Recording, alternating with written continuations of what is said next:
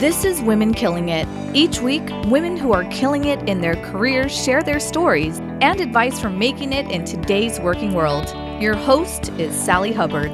Today we're going to do something a little different. After last week's episode where I talked to Gretchen Rubin about her new book, The 4 Tendencies, I sat down with my producer, Carolyn Duncan.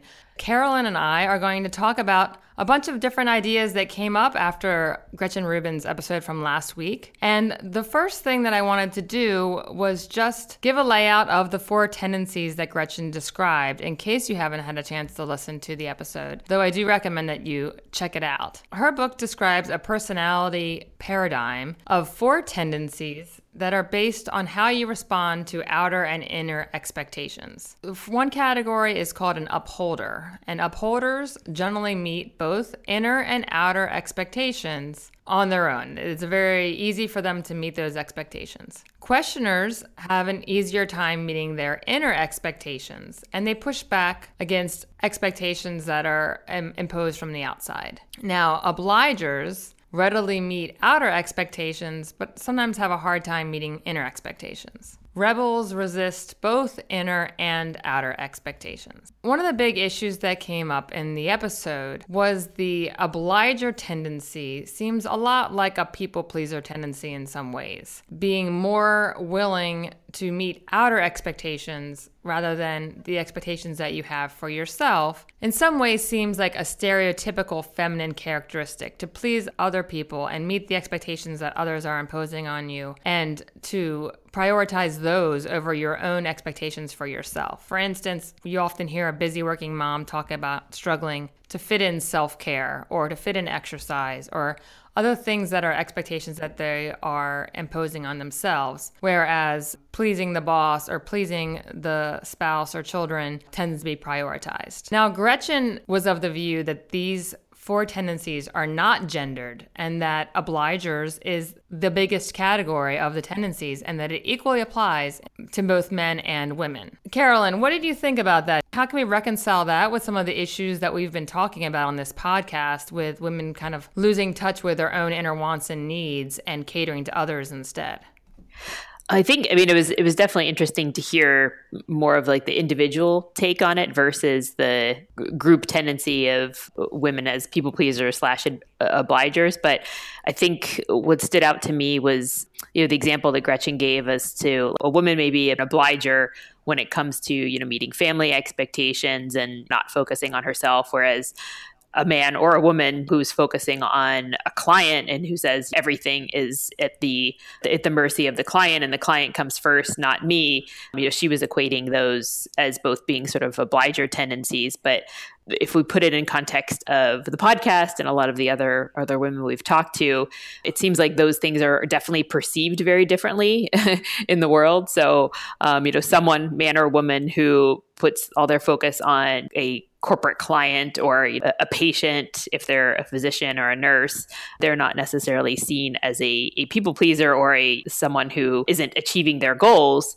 Whereas a mom who's focusing on getting dinner on the table or picking up her kids from school or activities, that's definitely not seen as someone who's achieving their own goals. So I think Gretchen's right that maybe the tendencies themselves are not gendered, but I think the way it's perceived and therefore like what it leads to for women, if they are obligers, is more challenging than someone who's an obliger who's obliging to a patient or a customer or something like that. That's interesting. So there may be an issue of just the perception of the same type of obliging tendency, and it may be lower valued when it's being done by women than it is when it's being done by men, right? Yeah, or who's on the other side of it, really. Like who's the obliger tendency is you're readily able to meet outer expectations. And if the outer expectation is that you're going to close this deal for your client and make a lot of money for your company, or you're going to complete a surgery on a patient when you're a doctor, obviously the way that that's perceived is probably positive and people see that aligned with your goals based on what your career is. Whereas, like I said, an obliger who's doing something around caregiving, that's not necessarily seen as something that's valuable to both that individual as well as the people who are getting the benefit of that person's obliging. Right. And it's also obliging for payment versus obliging for unpaid labor, yes, right? Yeah. while the tendency may be common for both men and women to oblige to others, the outcome of it or how it aligns to the overall goals for that person or that person's family are often seen very differently. And I also think where gender probably comes in a lot and where you can reconcile gender with Gretchen's kind of non-gendered approach is that the entire paradigm is about how do you meet expectations. And the expectations that are put on women versus men, the outer expectations, are vastly different. And the inner expectations can be different too. And that can be a result of culture. I talk a lot about the second shift and the imbalance of labor on the home front.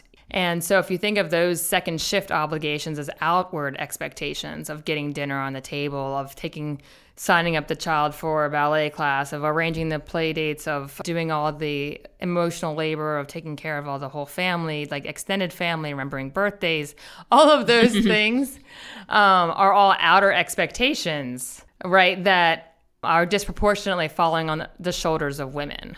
So I think that's one way that you could reconcile the idea that this framework is a non-gendered framework, but in our gendered culture, it can have a quite different effect on men and women in terms of whether you're an obliger. And if you have a lot more expectations, a lot more outer expectations on you, you can be more subject to burnout and overwhelm. Yeah, the sheer volume could be very different. Gretchen made some great points, and one of my favorite quotes from her in the interview was that she said, we're way more free than we think, which I think is absolutely true. But I think for some people, if there's so many outer expectations that are completely overshadowing the inner things that they think they value, the expectations that they would have to reset with their families or their friends or their coworkers to say like, hey, I'm more free than I think, and I want to cut out these 5 things from my life. Like, there would be a big challenge, I think, with resetting those expectations for some people, just because of the way some families operate, some companies operate.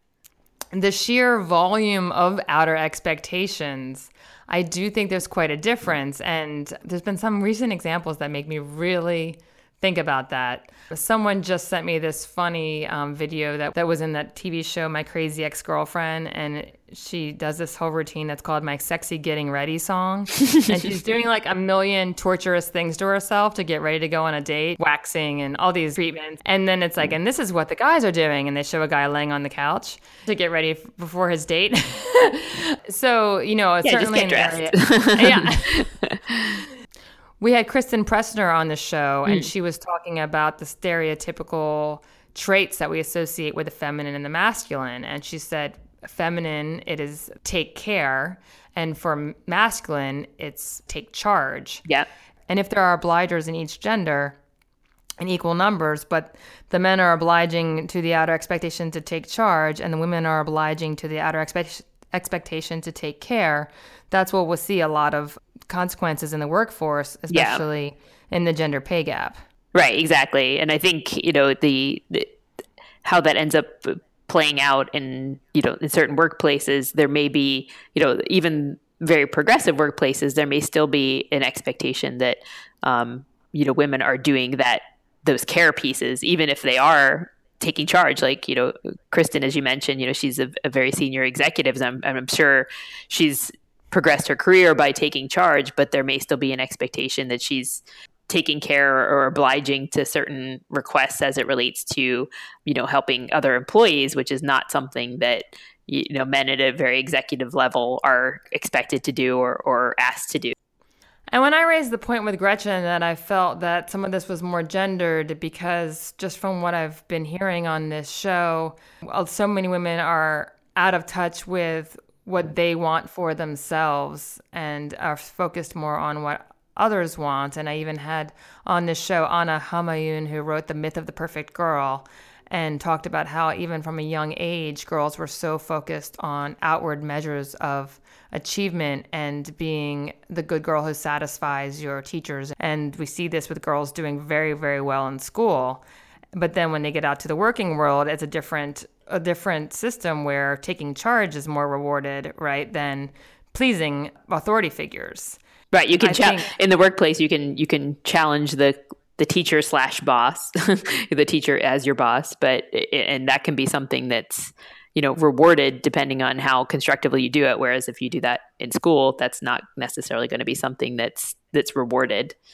Yeah, and in terms of being a CEO of a company, it's about taking a leadership role. So when I brought that up with her, she made the point that she thinks there's a lot more differences within each gender than between the genders. Mm-hmm. And I completely agree with that, right? Like in terms of, for example, strength, the strongest woman versus the weakest woman, there's going to be a lot more difference in there than generally on average strength between men and women, right? Yeah.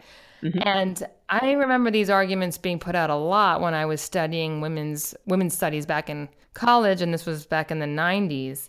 And back then, feminist thought put a lot of focus on showing that men and women are not that different, because the idea was whenever we have been put forward as different, that's been used to exclude us, mm-hmm. right? Women aren't strong, so they can't be firefighters, right? So the movement at that time was very much focused on men and women are not different, we're the same, everybody's an individual. And now you see feminist thinking being very different. Of course, there's so many different variations of feminist thinking. Yeah. But you see people like Sally Hubbard, who is more of a mainstream feminist, but she is making a lot of arguments about let's reward the strengths that women bring to the table.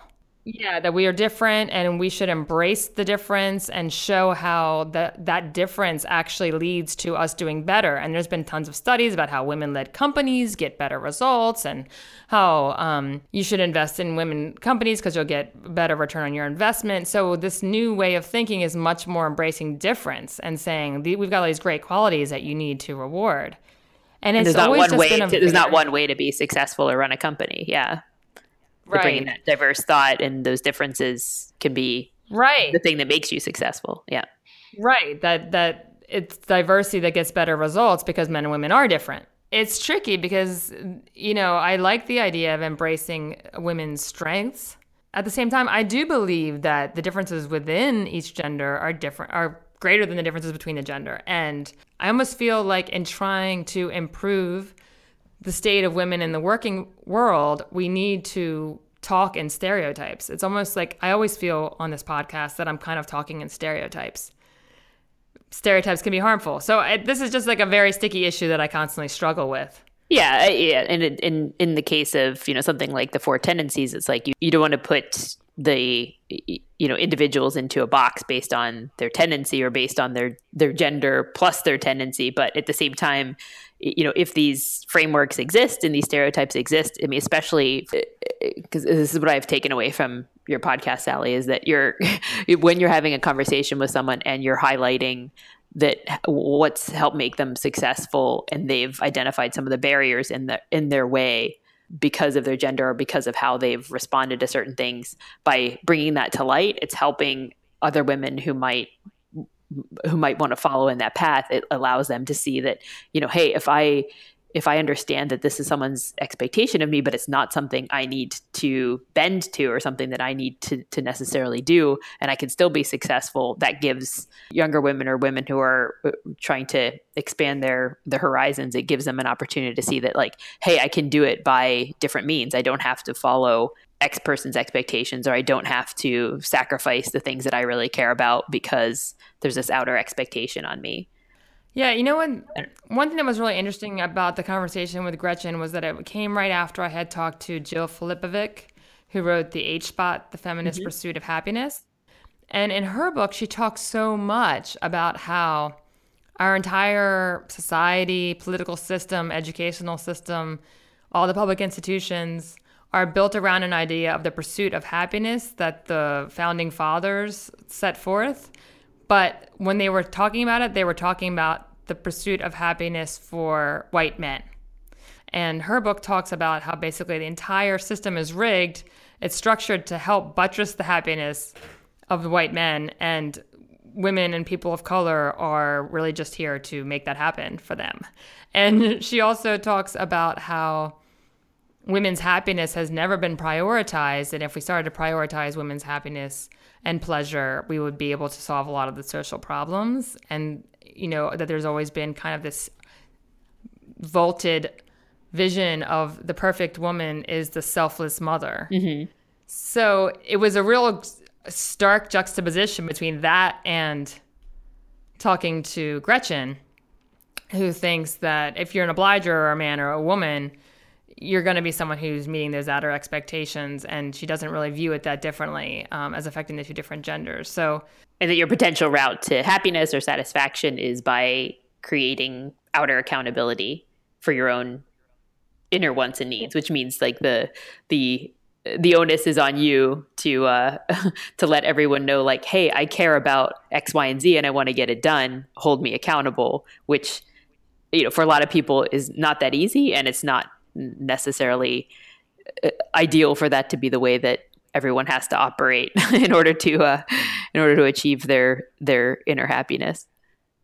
Yeah, it's just interesting because you have Jill on the one hand saying our society is built to serve men's inner expectations, and it's not built to serve women's inner expectations, right? So it was just such a juxtaposition, but I think it really does come down to what we were talking about before, that the expectations themselves are quite different. So we could be equally, men and women equally in equal numbers be obligers, but women are obliging to the outer expectation that they are selfless and taking care of others, and men are obliging to the outer expectations that they are taking charge and that they are the breadwinner. Right. And it's really these outer expectations that are putting us on this track of a very gendered society and a very unequal society in terms of leadership roles and compensation. But moving on from the gender issue and reconciling that with the Four Tendencies framework, there was another thing that just really stuck with me from Gretchen's episode that I wanted to talk to you about, which was that I was so impressed that she had reached the pinnacle of the legal career. She was clerk for Sandra Day O'Connor, Supreme Court Justice, which is like the most prestigious thing you can accomplish. She had gone to the #1 law school, Yale Law School, and she had been editor of the Law Journal. Like literally you cannot get more prestige in your legal career than that. And the fact that she was bold enough to just step away from it and say, you know what, I can see that these other law clerks really love what they're doing and I don't love what I'm doing, so I'm going to go do what I would really love, which is being a writer. It just impresses me to no end because I think that's a very rare characteristic. I mean, how many times have you heard this saying, don't get off a winning horse? Right. And I think that's what traps a lot of people into living kind of a humdrum life and doing something that doesn't actually really stoke their passions. Is like, well, I'm pretty good at this thing and it's going well. And so I'm good at it and I've accomplished a lot with it and I'm just afraid to leave it all behind. And then who would I even be? Yeah.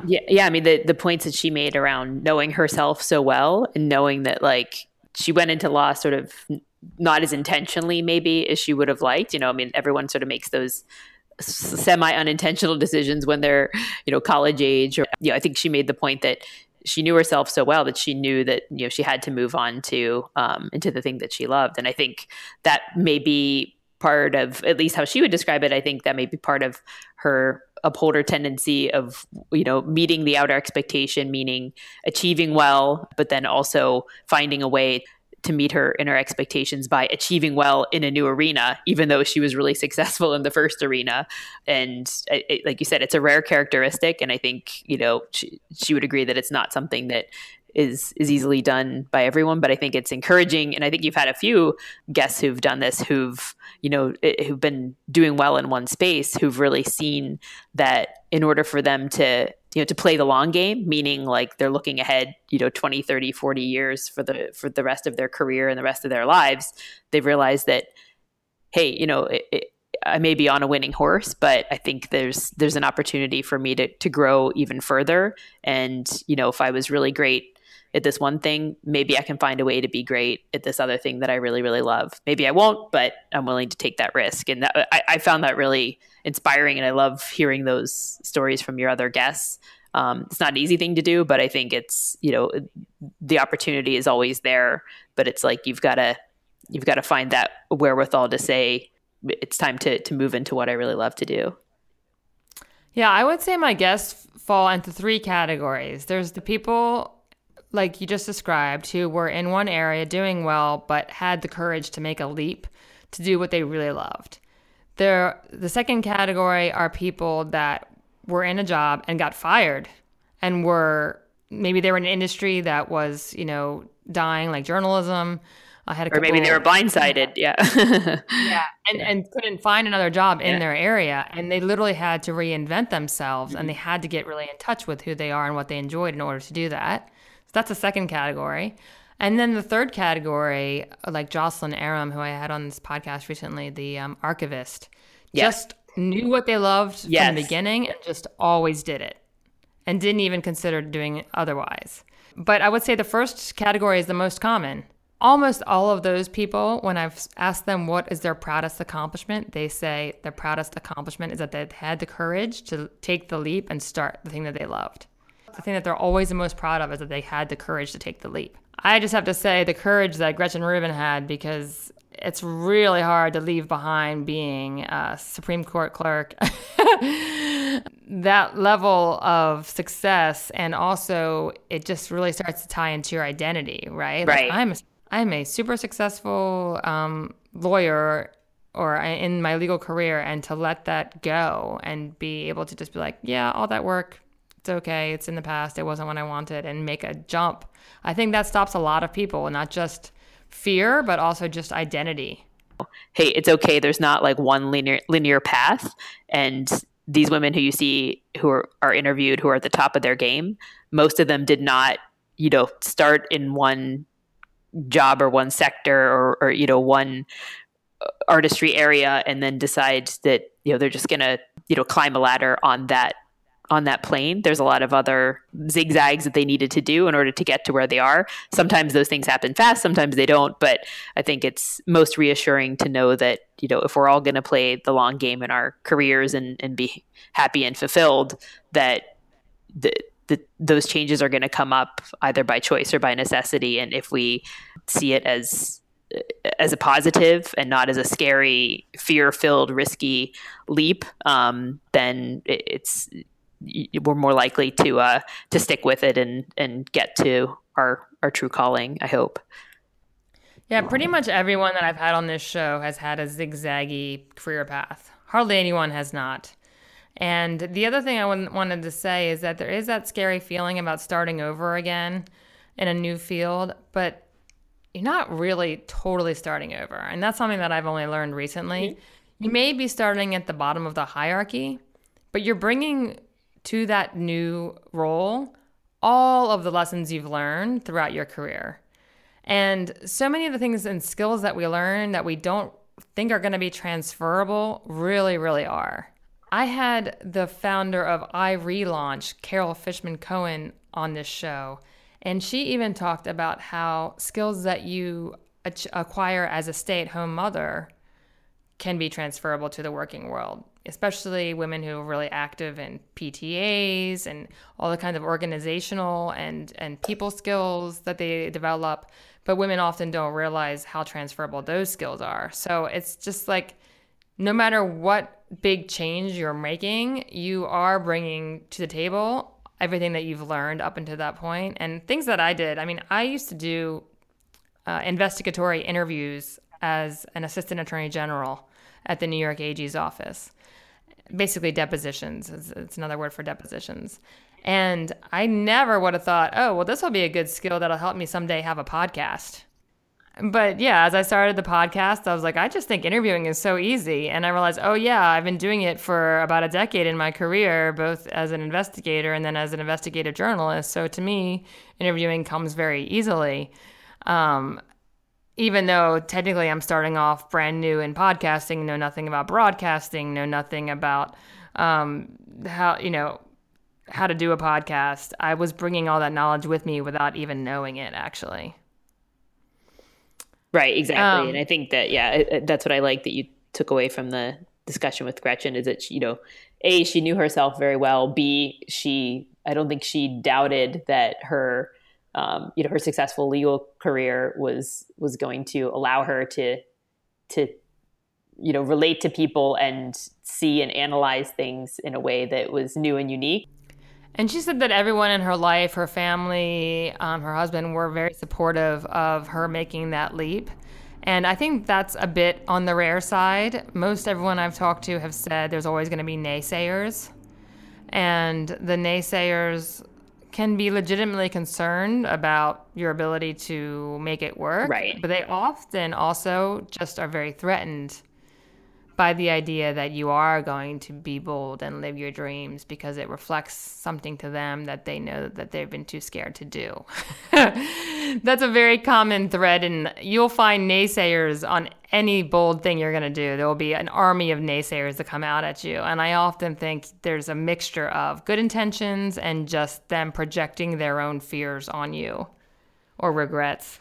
Yes, exactly. And I think that, Gretchen's example was, like you said, more on the rare side of having that, awesome support system. I think it's good that, a lot of your other guests have brought up where they had challenges from family or friends or clients or coworkers or whomever it was, because that's the reality for most people, that when they make a change, there's going to be resistance to it just because it's disrupting the order, especially if they're an obliger and they're suddenly doing things for themselves maybe for the first time in a while. Yeah, and she said that she was lucky enough that she just felt this overwhelming compulsion to write.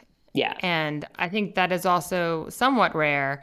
And most people are in a job and they're thinking, well, I don't want to do this anymore, but I just don't know what I want to do. And that's where we've talked a lot about the importance of connecting with yourself and getting to know yourself and doing that work, even though it's harder than you would think to know your own self. It's worth taking the time to do that work because it can put you on the track that will make you ultimately kill it far more than you would if you just stay dialing it in to the thing that, you've learned you're good at, but it's not really a reflection of who you are. Yes.